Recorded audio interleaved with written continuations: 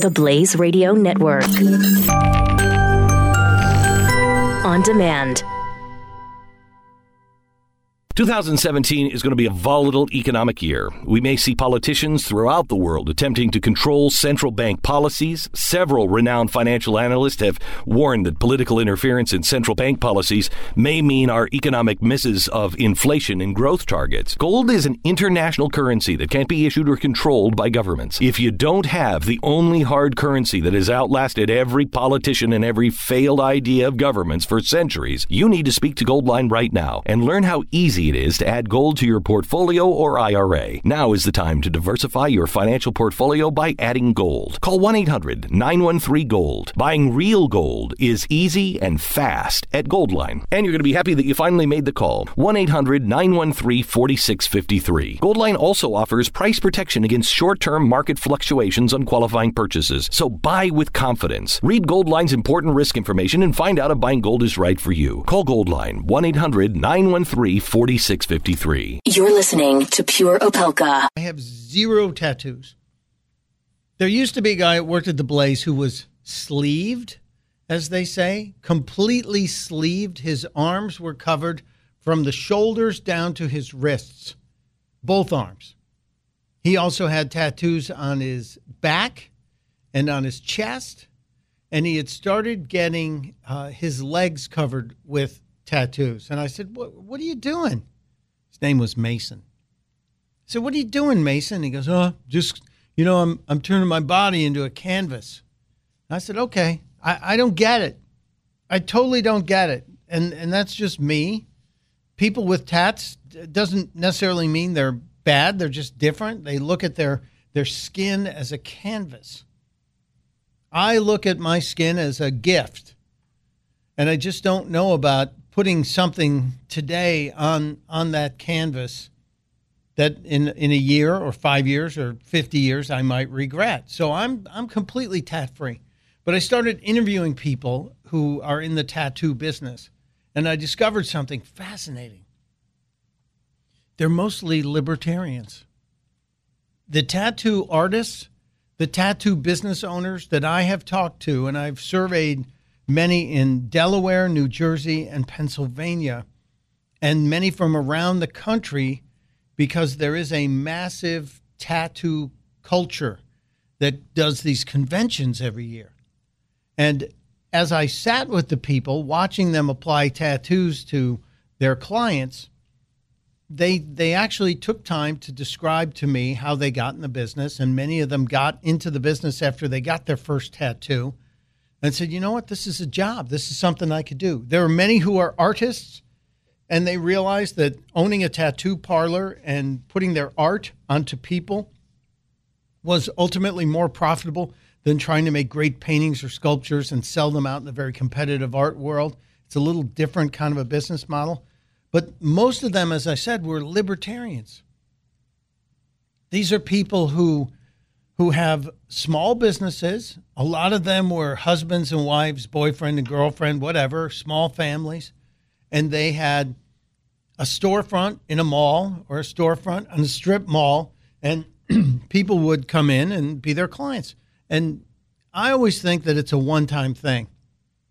But the tattoo artist, the tattoo business, looks at this as an ongoing thing because people are always changing their tattoos. They might see something they've gotten enamored of, and they want to memorialize it on their skin. Look no further than the NBA and the current playoffs. The players and the tattoos, there are myriad tats all over these people. And they're now talking about making electronic tattoos that could be implanted on your skin, and they could be used as passwords for your digital devices. Anybody nervous about that?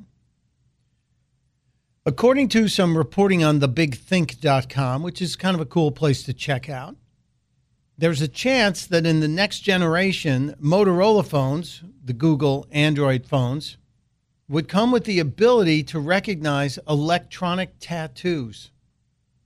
Would you get one?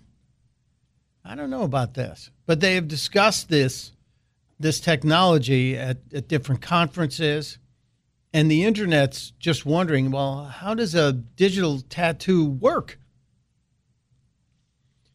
It likely requires the implantation of tiny sensors or circuits under that epidermis, that epidermal layer of human skin. And that would make them waterproof. That would make them not able to be stretched or twisted, while still making them able to register or send pulses, digital pulses capable of being recognized by your smartphones. I don't know about this. These digital tattoos would also be able to take different readings on your body, your heart rate, your body temperature, and be sending a complete picture of your body health. See, this is where I get a little nervous. Because to me, once that's there, once that chip, those digital tattoos, as they're calling them, or epidermal electronics, are in your skin, that means somebody else could be reading what's coming out of there too. Can you imagine? What happened? Well, I got identity theft. No, my tattoo got hacked. My digital tattoo got hacked. I think we're probably on the front edge of this implantable technology. It's different than wearable technology because it's always there. But I wonder. What's going to happen? What's next? What's the next bit of technology? And we're obviously going to talk about it. We're going to deal with it because we're going to pay attention to it. Speaking of tattoos, there's another side of the tattoo story that I need to tell, and this one's a weird one. This one deals with a guy who just got a brand new tattoo, and he died. Now, he didn't die from the tattoo, but he got the tattoo on his arm. No, it's the back of his arm. It was on his arm. It said, "Jesus is life. Jesus is my life."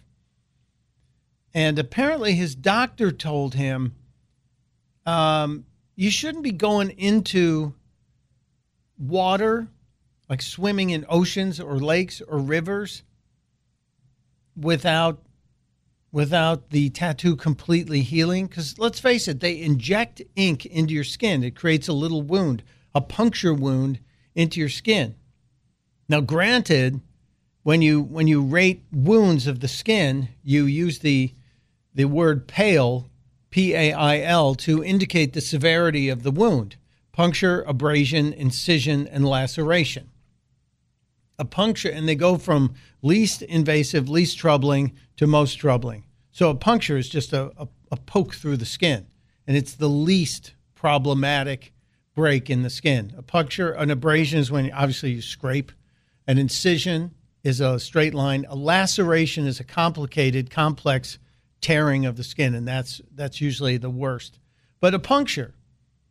So think of the punctures that happen when you get a tattoo. Those are all little opportunities. If your skin doesn't heal, those are all little opportunities for infection to jump in.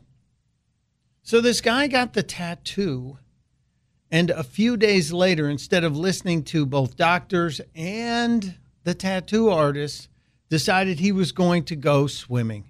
So he jumped into the Gulf of Mexico for a swim just 5 days after getting the tattoo. A few days later, he was admitted to a hospital here in Dallas, complaining of severe pains near the area of the tattoo on his calf. Doctor said, "Hey, you better keep that clean. Got to prevent infections."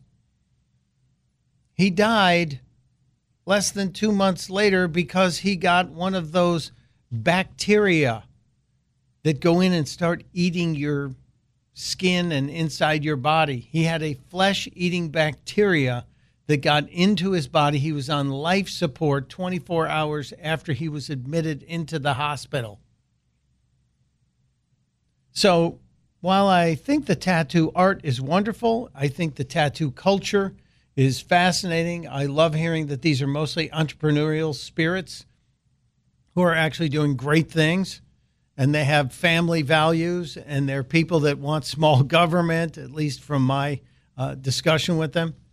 I also tell our friends in the tattoo community, when both the doctor and the tattoo artist tell you, hey, don't go in any lakes, rivers, or oceans until this thing fully heals, give it a rest. Would it have killed you to have waited a week? No, but it did kill you to go into the ocean. Are you worried about your mom or dad living alone in their house? Hi, I'm Joan London. Listen, I know how difficult it is to find senior care for someone you love. That's why I recommend a free service called A Place for Mom. They are the nation's largest senior living referral service. Call A Place for Mom today. To receive free information on senior living communities in your area, call A Place for Mom at 1-800-803-6951. The Blaze Radio Network. On demand.